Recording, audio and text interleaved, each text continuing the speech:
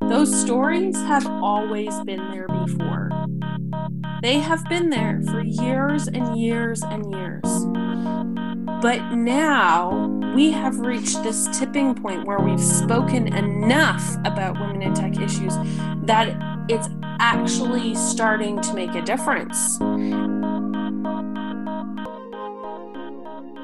Next, we have Dinah Davis, who is the Director of Research and Development at Arctic Wolf Networks and is the founder of Code Like a Girl. She's so badass. Okay, great. Well, let's jump right in. I of course, reached out to you on Twitter, knowing a little bit about Code Like a Girl, which I know you're the founder of. And it's just, of course, a community that resonates with me since it brings women together. So I'd love to just have you start by introducing yourself. Tell us a little bit about Code Like a Girl and kind of why you started it. How'd you get here? Yeah, so I'm Dinah Davis. I'm the founder of Code Like a Girl. It's actually kind of a long journey for me to where we got to, and it really all started with my counselor in high school telling me I should be a math teacher because I was really good at math. And awesome. It actually goes all back to the beginning. all the way back to the beginning. And the naive 17-year-old self that I was thought that was a great idea. So I went off to a wonderful university where you can get 2 degrees in one over 5 years to become a teacher. And I quickly realized that I was in love with the mathematics and the science. And I realized that to be an excellent teacher, I would need to be very good at building relationships and watching children and figuring out what makes them tick and not so much the mathematics, right? And I realized that that's not what I wanted to do. So I dropped the teaching part. And in my 3rd year of university, I was forced to take the computer science program, which all my friends who were in humanities, by the way, told me was really hard. And within the first week of that class, I was like, oh my goodness, this is how I think. This is just another syntax for how I think. And this is the coolest thing ever. And so then I just started taking as many computer science courses as I could. And when I got to the upper years, there was this class of 60 students. And to just give a little context, my school, my university, had a ratio of 7-to-1 women to men. Because it was like this teaching school, and that's typically more women at this stage, right? Yeah, no kidding. So I walked into that class of 60 students, and even at a school where it was 7-to-1 women to men, there was 58 guys and 2 women, and I was one of the 2 women. Wow. And That's that, amazing. and it really hit me. I was like, wow, this is like an issue. This is certainly an issue. And I kind of just, I did the class. I promised myself by the end of the first class, I would make a friend so that I would have somebody to do the assignments with. And so at the end of the class, I turned around to these 3 or 4 guys there, and I said, "Hey, my name's Dinah. Would you guys like to do this assignment with me later?" And they kind of just stared at me like, "Oh my God, the girl talked to me." And Oh, you're kidding. I think they were like far more afraid of me than I was of them. And some of those people are still my friends today. So Do they remember that first moment? Yes, that first moment. So from that point on, I was always a little bit active, but I definitely, the first 10 years of my career, I wasn't very vocal. I didn't want to rock the boat. I didn't want it to affect my career. And for the first 8 years, I had a really great job with very little discrimination. And so it wasn't really an issue for me. Sure. And then I got this really horrible job where I had very misogynistic boss who liked to bully people. And when I left there, I said to myself, I was like, this cannot happen again. One, you cannot go into another environment like this, and you can't let this happen to other women. You have to speak up. You have to make a difference and change things. And that's really when I started blogging for myself, like blogging about women in tech issues and blogging about how to get, young girls into STEM. At that time, my daughter was about 5 or 6 years old. So it was very, it was top of mind for me what we were going to do to make it so she would know all the options, be exposed to all the options, Sure. Yeah. And so I did that for a few years. And then this one event that I went to where you mentor grade 9 girls, like 14, 15-year-old girls, in kind of a speed dating setting where they go in groups of 8 from table to table, talking to professional women and what they've done with their math degrees. Oh, that's cool. I like that. Yeah, it's run by the University of Waterloo, and it's called Think About Math. And Neat. they get alumni to come in and be the professionals there. And very cool. Them having been in a lot of different careers, right? And so I thought, I need to bring something cool for these girls because, I want them to remember my message. And I think, going home with something would be nice. And so I went to talk to the HR people at my company, and they're like, well, we have pens. And I'm like, yeah, okay. So grade 9 girls don't really care about pens. Oh my gosh. Nope. So not at all. I decided to create my own sticker, kind of very on the fly, very last minute. And I wrote Code Like a Girl on it, and it had this very androgynous icon of a girl. Or it could have been a boy. It was just completely androgynous, and it was red. There was no pink. I was like, there will not be pink on this. Yes. And I printed 80 stickers. I made an order of 80 stickers, and they were all gone after the event. And they loved them. They were putting them on their books right away. I was like, oh, this is a thing. This is a possibility. And that's where you got feedback straight from the source. That's amazing. Yeah. And that's where Code Like a Girl started. It was with this sticker.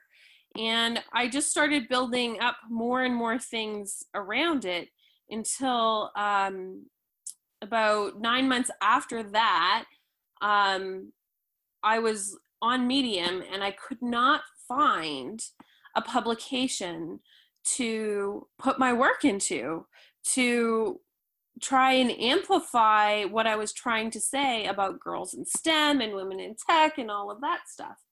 And it finally hit me that I could just create my own publication. And that would help amplify my And then I started thinking about it a little bit more, and I thought, actually, it would be a lot cooler if we could take all these voices of women in technology and bring them together and make them this powerful force and amplify them all together. That's so much more powerful than just my voice and my experience. And we have all these other experiences. And if we do that, maybe we can actually make some significant change. And so I started that in January of 2016. And so day 0 followers, and now we're almost over 31,000. So wow, congratulations. That's amazing. Yeah. Wow. So I think there was definitely resonance there. There wasn't a place for this stuff. There's a few publications now, but a year and a half ago, almost 2 years ago, there really wasn't. Yeah, no kidding. And I really, your mission resonates with me so much because I feel in so many different areas over the past couple of years, women in general have just been much more willing or wanting of reaching out to other women and hearing from other women. So I feel like, you know, these women specific communities are thankfully really like becoming prevalent now, which certainly makes me feel good. Well, and the interesting part is Code Like a Girl is not a women's community. Yeah. It's open to anyone who wants to make a difference. And if we look at our statistics online, we are about our readers are about 45% male and 55% female. That's amazing. That's Yeah. awesome. Very, because very there cool. are a lot of guys out there who want to make a difference and they don't know what to do. That gives me a lot of hope too. I'm glad you brought that up. We need to make that clear that there are lots of guys out there who do want to make a difference. That's great. Oh, there's so many.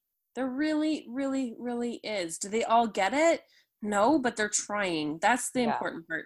They're trying. And some of them are contributors and writers for our publication. And some of them are just readers and people who, you know, I've got a few people that, you know, every day they are men tweeting out the stuff that our publication is producing. And that helps a lot. It shows that it's valuable, not just to the women, but to other men, what we are talking about. Yeah, no kidding. That really builds credibility in a more expansive way. That's really great. That's really great. So what would you say, you know, maybe over the last 6 months, are the hottest topics that, you know, folks at Code Like a Girl are talking about? Mm-hmm. I think definitely, I mean, there's this trend of harassment. And actually today, we posted a very serious story about one of our writers who had a significant amount of harassment at Startup Lisbon, and it didn't even just end there. I read that. Oh my God. Terrible. Yeah. That's a trend. But the interesting thing about that trend is those stories have always been there before. They have been there for years and years and years. But now we have reached this tipping point where we've spoken enough about women in tech issues that it's actually starting to make a difference. And people are believing the stories, and people are reacting to them and saying that this is enough. If we look at, you know, Ellen Pau's case, like 3 years ago, I think, about that time frame, she lost her case. Yeah. And now we look at you know, Susan Fowler and the stuff that's happening with, it's not in tech, but Harvey Weinstein and this thing today and some other events that happen with investors over the summer. There's consequences now. There are consequences to this behavior because society is saying it is not okay. And that is because we have been speaking about it so much that it is becoming important to more than just us. So yes, it's crappy that all these stories have come out, but at the same time, it's amazing the amount of attention they're getting, because that means that there's a shift happening. God, I hope so. I mean, I'm definitely an optimist, so I am on the same page with you, but it is still hard to see it all over the media, even though it also inspires me. It's hard to see it, even though you're right. It's been there all along. It's just, you know, feels like it's constant. Yeah. Just hearing about it. But, you know, maybe that is a really good thing. And I wonder, you know, with things like that at Code Like a Girl, you know, are you guys making an effort then to, you know, publish more stories around sexual harassment in an effort to just get more attention around it? Or, you know, how do we continue to combat this culture of sexual harassment in tech? Because there's too much. There's too much. So we don't particularly like to focus on it too much. A lot of the intent of Code Like a Girl is to have positive stories with positive outcomes for how we can change things. One of the reasons I did include Kimberly's story was because Startup Weekend, the larger organization, is taking her harassment suit very seriously. And she will likely follow up this article with one on tips and tricks on how to avoid this, not how individuals can avoid this, but how hackathons can avoid this. Sure. Right? Yeah. How can organizations support folks so that they, I get it. That makes sense. That's great. So we don't generally just pick up any harassment issue we have. Sure. Because we really, I don't want people to think that the only thing that's happening for women in tech is harassment, because it's not. So our breadth of stories is very large. It goes from actual technical articles to career advice to, the more awful sides of tech, but what are they going to do about it, and what are the suggestions that other people can do about it. Tips and tricks for organizations on how to hire more women, find more women, support women. It really runs the gamut. I have been quite liberal in my defining what can be a Code Like a Girl article, because I think there's so many sides and there's so many things to learn that I don't really want to narrow it to one specific scope.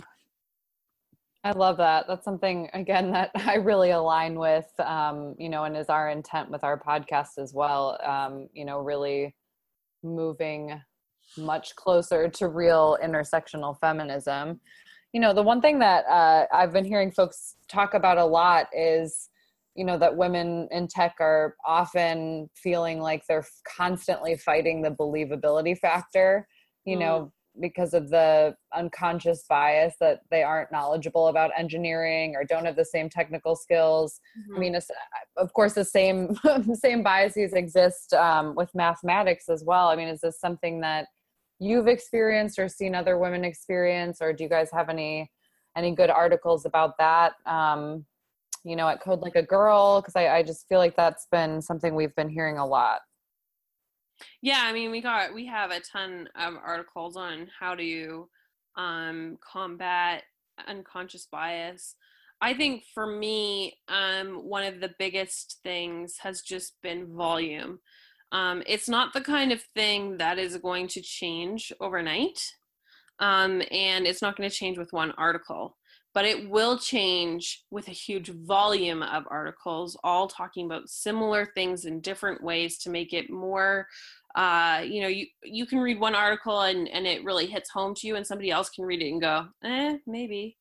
And the more different perspectives you have, the better chance you have of making that change.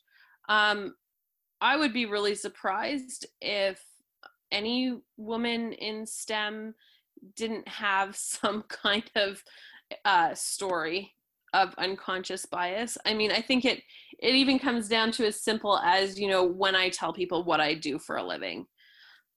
Yeah, I run a software development organization. I have 25 people reporting to me. And I was a software developer, and I do security. And you always get this look, really? Wow, that's different. And so until we can have that response change, until it becomes the norm that women do this, you don't get that response if you say you're a nurse. You don't. True. Yeah. You don't get that response if you say you're a teacher. A man would get that response if he said he was a nurse. So that's a conversation that still has to change as well. But it's important that so even that, just that amount of it is there, right? So that's what we have to change. And I think there is a lot of hope in my daughter's generation, that these roles and these jobs will start to be held more and more by women. It's going to be slow. It's not going to be fast, but we have a generation of girls who are growing up with role models like the women from Hidden Figures. This year, my daughter is a Ghostbuster for Halloween. Yes. She's Holtzman. She loves it.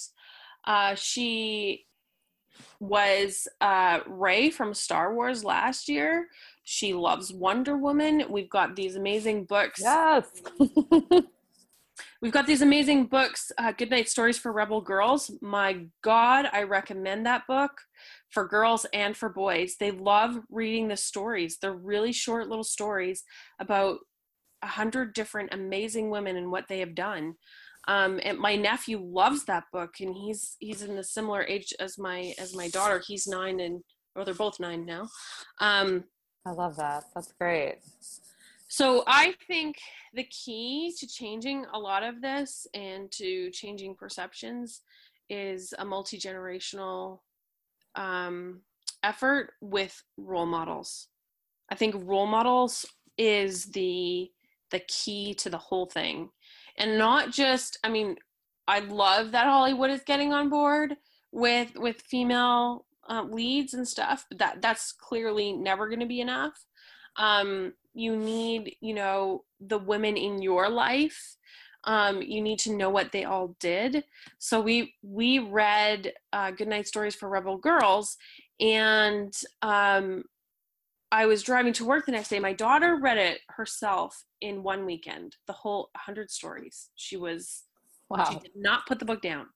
And I thought, wow, wouldn't it be powerful for her if she had a book about the women in her life and what the women in her life have done with their lives? And so we did this as a project while we were at the cottage for a week. And we wrote down all the women in her family up to her great-grandmothers. We wrote down something about them, about their story or their life that was interesting and different. And it was fascinating to me because you could just see she had a whole bunch of rebel women in her life. And I bet if you looked at almost any history of like the women in your family, there's something they did that was powerful. It might be small, but it was powerful. And for girls and boys to grow up knowing that not just their fathers did amazing things and their grandfathers did amazing things, that their mothers and grandmothers did and their aunts, that is what changes perceptions. That is what it changes. What an amazing project. That is so cool. I've been thinking about that a lot, like thinking about my grandmother and her being a leader of League of Voters. And yeah. Everybody needs their own Rebel Girls book. That's for sure. How cool. Totally. Cool. We even printed it. So she's got this nice hardcover book that, wow. And she did all the illustrations of all, like we wrote the stories for her, and then she read the story and then illustrated something from that story. So all of the pages are illustrated by her. Oh, that should be a required elementary school activity. It seems. I feel like it should be. Maybe it should be like probably valuable to do it of all the parents, but I just thought in this situation we were focusing on one piece of it. Right, equal opportunity, but it's a really valuable activity for girls. I mean, on a much smaller level, just even seeing the first 20 minutes of Wonder Woman, with all of its problems and stuff. But I was like, oh my goodness, I don't know that I've ever seen a movie that opens a full 20 minutes with just women, and they're all just like kicking each other's asses. I mean, it was amazing. I was like, this is great. I was just imagining myself watching it as a little girl. It was pretty amazing. Oh yeah, she's hooked. That's awesome. Well, before we wrap up, because I am also such an optimist, and we want to, support all communities out there that are helping, other women in equal opportunity and all of that great stuff. We just want to give our interviewees a chance to share, like, either something you guys are working on, a resource that would be valuable to share, any final words for any of our listeners, male and female out there, anything we can do to support Code Like a Girl. Yeah, I mean, there's kind of three main things you can do to support Code Like a Girl. If you're a woman in tech, or you're an ally that wants to write about it, come and be a writer for us. We want to hear your voice. We want to hear your story. We want to amplify it. Two, if you aren't those things or you're not comfortable doing those things, you can amplify the voices of the people who write for us. Share it on social media, share it with your friends, get it out there so that we can make a larger and larger footprint. And finally, if you have financial resources, then we would love your support on our Patreon page. We don't make any money from Code Like a Girl. Everyone involved is a volunteer. But the small amount of money that people do give via Patreon really helps us with our infrastructure and makes it easier for us to do this. We can, pay for those expensive social media tools that helps us, not spend 20 hours a week on social media and still get a good impact for everyone. Yes. And I support it helps that. us print stickers and stuff that we give out to girls at events. Like, it's small things right now, but they make a difference. And then for resources, like, our website is basically the resource, but we also have a Q&A section on codelikeagirl.io, and that has a lot of the frequently asked questions that I got. Like, it was born out of people asking me the same questions over and over and over again. So I said, well, why don't I ask the community, and I will give you my answer, and then the community can add their answers to it, and then it'll be an even better resource. So I highly recommend going to that page. If there's a question on there, if there's a question missing, then let me know, and then we can add another question. Awesome. So, yeah. Thank you so much, Dinah. Really, we can't thank you enough. We want to continue to support amazing communities and organizations like Code Like a Girl. We have Erica Peterson, an incredible woman and founder of Moms Can Code. So talking about women, gender disparity, and sexual harassment in tech, and how that experience might be different for women of color is personal for us and very important. And so we're really appreciative of your time today.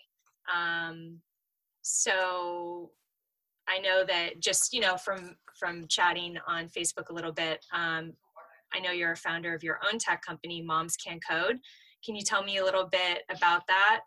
What led you to start your own company and why in tech? Moms Can Code is an online community that supports moms who are interested in learning how to code by providing opportunities to connect both online and offline, providing learning resources and real-life inspiration. The idea for Moms Can Code, was this summer to me, and then we launched August 3rd. So officially I've been in tech since August. That's awesome. And did you get into coding like prior to August? Like, have you been doing that for a little bit? My undergraduate degree is in animal science and nutrition, and I actually had found a use to learn how to code. I learned while I was in college because I needed it for statistics. Oh, wow. Yeah. I was terrible at organic chemistry. Awful. I don't want to say my grades. Isn't everyone? The second time I took organic, I went to my advisors and I said, I don't know how many more times I can repeat organic 1, so certainly organic 2. Is there something I can do to, in lieu of this, and or find, what do you think you want to take? And I took a SAS software class. Okay. Yeah. So I was, and then before then I didn't realize I was coding when I was making changes to websites and whatnot as a and I think a lot of us were introduced, maybe at least my age, were introduced to coding maybe by altering our Facebook page, or not Facebook, MySpace. Mm-hmm. Yeah. So it was. I've been coding. I just didn't realize I was coding, I guess. Yeah. So that's the reason I started Moms Can Code is because I really wanted to look further into it and see what courses or classes were available locally, because my son, who's 5, is really into code. So I wanted to be knowledgeable about it. Wow, he's only 5 and he's coding. Oh my gosh. He gets it. It's awesome. It's awesome to see these connections happen so young and be able to support him in that. But on Monday we had a CSS class here in Pittsburgh, and he was so upset he had to. So we offer childcare at our workshops and our events, and he was so upset he had to go hang out with the other kids. At one point, he snuck out and he grabbed a notebook and a crayon, and he went into the area where we were doing the class, and he started copying tags from the screen. So wow. He gets it. He understands that creating code and writing code and what that means. Definitely. You have a future software engineer on your hands there. That's amazing.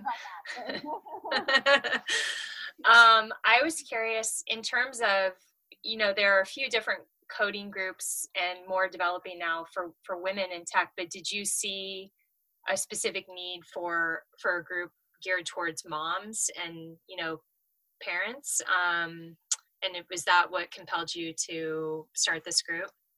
Yeah. So there's tons of different, groups out there right now. And I love it. So what I saw when I was starting out, just looking for the resources, not actively learning it, was that there wasn't anything out there for women trying to learn how. So there's groups for women who want to break in. There's groups for women who are currently already working in tech, but there was nothing out there for moms, a woman like me who wanted to just figure out what's the best way to learn right now.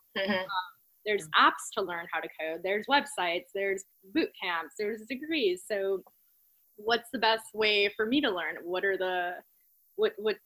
success have you had with this course on this, ed tech platform versus another? So I wanted to talk about those things. And I just, put the hashtag out there and people started responding. And ever since we've been talking. That's so amazing. Have you seen a lot of interest in the group? Have you guys recruited a lot of moms? Yes. So what was fascinating, so I always talk about my other stuff because I have so much going on, but this was not the time to start a full-fledged, organization or a company. When I put this out there, I was just putting it out there because I was like, certainly I can't be alone. But what I quickly realized was that there was an interest, and that was because within the first 3-4 weeks, we had over 400 subscribers to Learn When we launched. Wow. We have a website up, and people were subscribing to receive the email to Learn When we launched. So right then and there, I realized, okay, there's something to do this. Cool. And then when more people signed up, okay, that's awesome. So I take it day by day, week by week, but so far the response has been so incredible. Yeah, that seems great. I mean, considering it's been 2-3 months, that's amazing. Yeah. And I was going to ask you, so is it a blend of online and like in-person workshops that you're doing? Yeah, so our in person, we have had meetups. So here in Pittsburgh, we had our launch party was our official first meetup. There were over 100 people there that night. Wow. Last weekend? Yeah, last weekend I was in San Francisco and we had a small meetup there. For the last 4 weeks, we've been piloting a different type of tech skills workshop here in Pittsburgh where we've offered childcare. And there's been childcare at our meetups as well, by the way. And it's great. So we've been trying different things in person, figuring things out. But what's cool about the learning resources that are available now on the website, which are now free and everyone can access, is that the learning resources are created by moms, by expert in time management, goal setting, or something very particular about tech, or just want to share a new way to do something. They can create content. So that's what we invite people to do. That's how to get involved with us and be a part of our community. Yeah, That's great. So kind of sharing resources with one another. Yeah.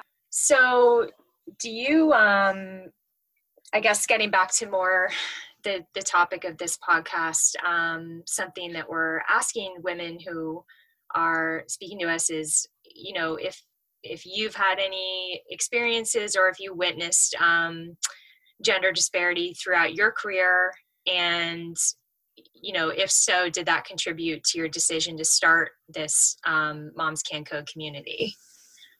So my experience actually happened in the sciences.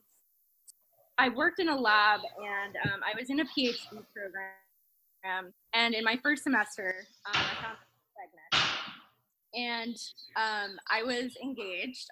We had 3 pets together. We had a mortgage together. There was nothing unusual about this situation. And my advisor suggested I leave the program. So wow, that to me was I realized I should have done things differently. Mm-hmm. I don't know, not necessarily, I should have gone to those Association for Women in Science meetings. Mm-hmm. I should have had allies. I should know what to do in this situation. And what ended up happening is I did leave the program. I was pregnant, and it was very emotionally hard on me and it still is at times, to recall this time, because you work so hard for something. Yeah. And then, you're having a baby. It's also like the most amazing thing. And you can't celebrate that, because all of a sudden, your life dream of becoming a scientist, you're told you can't do it. Yeah. So after that experience, I always urge young women to talk to older women in their departments, to join clubs, to join organizations. I was just so clueless. And did that advisor explain his reasoning at all? As to why what was, the explanation? The explanation was very simple. You're not going to be able to do it. You should do something easier, like education. Wow. Ring in my, to this day, that phrase, I can't let it go. And this is just 5 years ago. So it's very fresh. It's very, but those words just stuck in my mind. And then I went to another older gentleman in the department, and he said, "Well, you can't be Superwoman." Okay. And a lot of the different people in the department that I spoke to, they were saying similar things. So, and that doesn't speak for everyone. I'm not making blanket statements or generalizations here. That experience has changed me and changed my life. And 6 years ago, we wouldn't have even had this conversation, and I wouldn't have even known what intersectional feminism meant. Mm-hmm. So I really urge young ladies to open up their eyes and be aware of what their rights are. And, when I started studying in Pittsburgh, I moved out of the town I was in, and then moved to, study closer to Pittsburgh, which is a city. And I started a chapter for the Association for Women in Science, with that same mission to connect young and older women in science and have these conversations. So it's something that permeates everything I do. I'm very passionate about sharing STEM education with both women and young children. Literally everything I do is driven by the same mission. And it's great you're giving back. And that's also something a lot of people have been saying. Something I've heard over and over is how important it is to have mentors, especially women, female mentors who are kind of an ally to you and can just give you support and feedback. So I think that's great you're doing that now. Yeah, I mean, it's just simple things like, somebody the other day, I don't know what I would do that. The average stay at a tech company when you're starting out is, younger in your career is what, 1 to 2 years? Am I crazy? Did I read that somewhere? No, that sounds right. But as a young woman, you might not know that you don't qualify for FMLA, for the right to leave after you have a baby, unless you work at a company for 12 months. Like, there's certain criteria that determines whether or not you have time off after you have a baby. I didn't know that. No. As a graduate student, it depends what university you're at. Not all schools have policy for you to take time off. My under where I went didn't have a policy for that. Now I've started to pay attention to see what universities have parental leave policies for their graduate students. Oh, that's great. Yeah. You're not aware of. They don't matter to you, but you need to pay attention because it might affect you sooner than you think.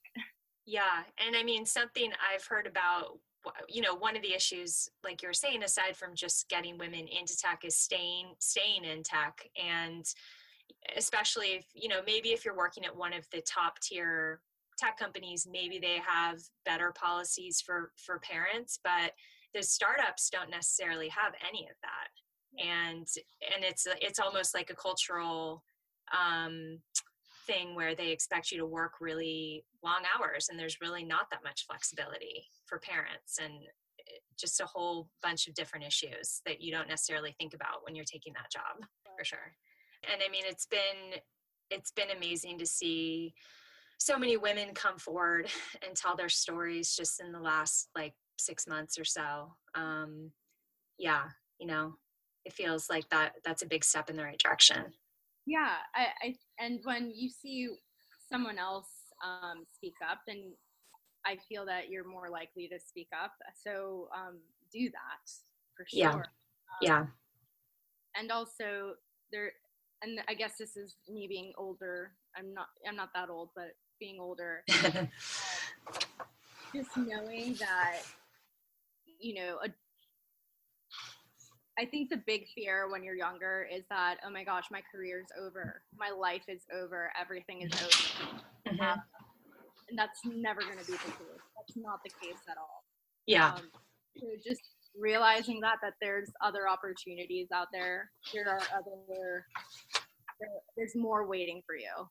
Yeah. If that's the reason you're not speaking up about something, or you're staying silent about what's happening right now to you, there's always another opportunity, and stay strong. Yeah, definitely. Yeah. So let's see, before we wrap up, we always give all of our interviewees a chance to share something they're working on, whether that's a resource, an organization, a website, social media page that you think is worthy of sharing, or any other final words for our lady listeners. Do you have anything that you'd like to share? So right now on momscancode.com, we're really looking for people to get involved by creating content. And so we're not just a resource for moms, for anyone really who wants to learn. So if you want to establish yourself as an expert, if you want to have contributing author on your resume, feel free to contact us and share your knowledge with other people. What I love about this is that we all learn differently. So you might have a different perspective on how to do something or how to learn something, and that just might be the key for somebody out there who's having whatever topic it is. Mm-hmm. So, get involved with us and share your stories with us as well, because this is where connecting women of different generations comes into play, and it's only for the better, right? Yeah. Oh yeah, absolutely. Yeah, that sounds great. And yes, listeners, please check out the momscancode.com website and get involved. Erica, thank you so much again for having a conversation on the Chug and Chat podcast. We hope this makes women feel less and less alone in the fight for gender equality in the workplace. Thank you for speaking out for other women. How lucky are we to have had two different founders join us on the podcast to tell us about their incredible organizations, Code Like a Girl and Moms Can Code. I mean, come on. These women are doing amazing things. Hope you enjoy it.